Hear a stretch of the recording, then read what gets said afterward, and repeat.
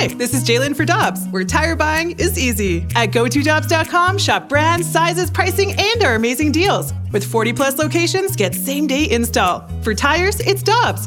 For deals you can use, click on GoToDobbs.com now.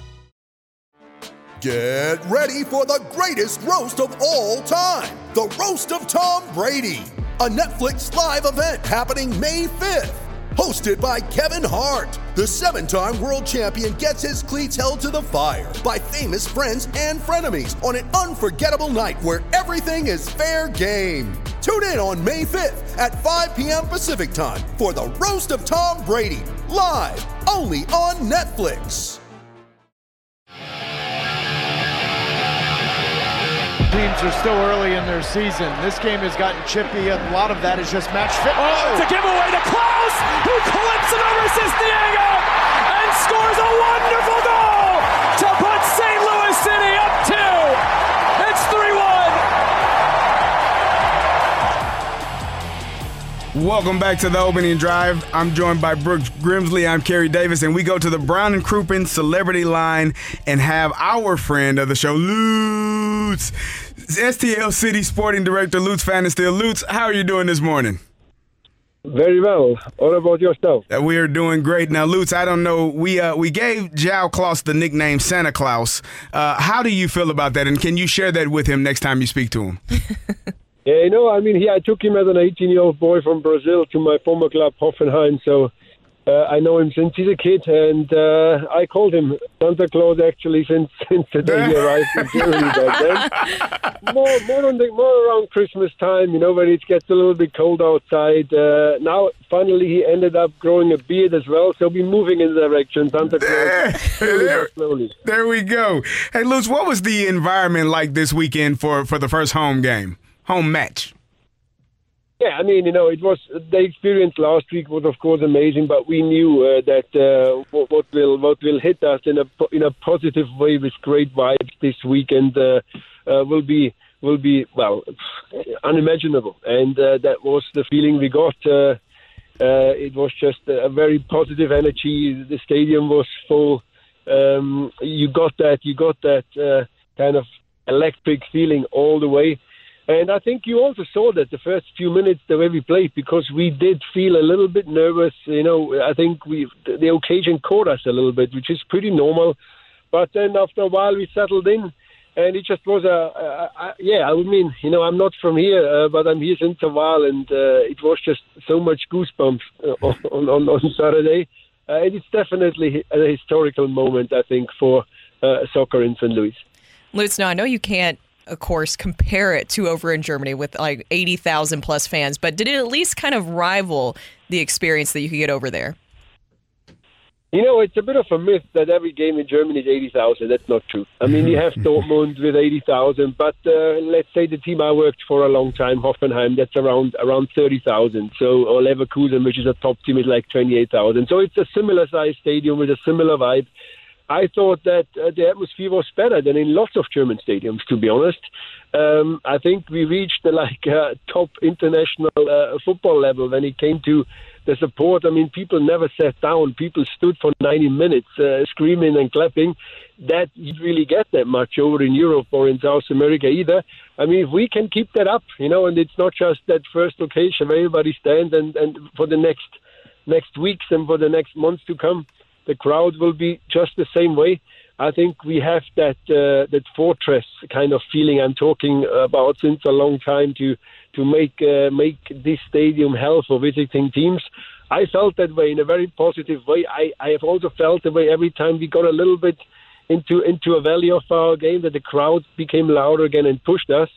And obviously after we scored every single goal, they got completely crazy. So, yeah, it was amazing. Also, we saw a lot of fire from Roman Berkey out there, your captain. You know him really well. It seemed like the fans really enjoyed that, too, seeing him, how intense of a player he is out there. He's a professional. He has the experience from top level in Europe for many, many years. But he's a leader on the field. He's a leader off the field. He's not a loudspeaker. He's more like a quiet, calm leader. But as you saw on the field, if things are not always going the way, he knows exactly what to say at the right time. And when Charlotte got a little bit chippy, and and it became, I would call it, a bit nasty out there. I mean, Roman was the one who kind of controlled the emotion of the players, but still knew how to also talk back to the Charlotte players. So I think overall he definitely gives us that certain kind of edge we need, especially having such a young team on the field and even younger players on the bench, which I believe is a big strength for us. But we need the Rowan Burkes and the Tim Parkers, a few guys which have that experience level. Like Tim Parker knows the league since many years. Roman knows international top level since many, many years. And I think that's where in extreme situations the young players can get a lot of peace and calmness from. Lutz, you talked about the opening moments of that game and maybe a little bit of nervousness. What were the players feeling as that whole thing was taking place? You get down by a goal, but obviously able to fight back to get a 3-1 win. What was those few opening moments for those players? It was a bit of a strange game because we started 2-3 minutes a little bit nervous. I think then we were in complete control, had 2-3 really good chances. Should have been at least 1 or even 2-0 up, and they caught us with the first counter-attack, which I think it was a great played-out counter by Charlotte, but we didn't really defend it perfectly. And then you felt it, that there was these moments when, I don't think there was doubt, but there was just the occasion. There was the crowd, we are 1-0 down, everybody started to be a little bit anxious about it. But somehow, and I think that's probably the character which we also saw in Austin, we're working ourselves back into the game. It was not an own goal they gave us for a Christmas gift. It was like an own goal which we forced. We forced it with pressure. And once we scored the second one, just before halftime with that brilliant penalty of Edu Löwen, I think that's when you felt the confidence came back. I was very happy with the second half because I had the feeling we were in control. Well, you mentioned there, it's not just luck with what happened out there. Your pressing style play, I mean, we've heard you guys talk about it going into the season, but seeing that on display, that seems to be very taxing for the players, but they seem to be really prepared, and it seems like a very intense style play that the other teams will have to face against you guys. It's a tough way to play against, I mean, the team I had before in Germany was a team which kind of the pressing, counter-pressing was in some ways invented.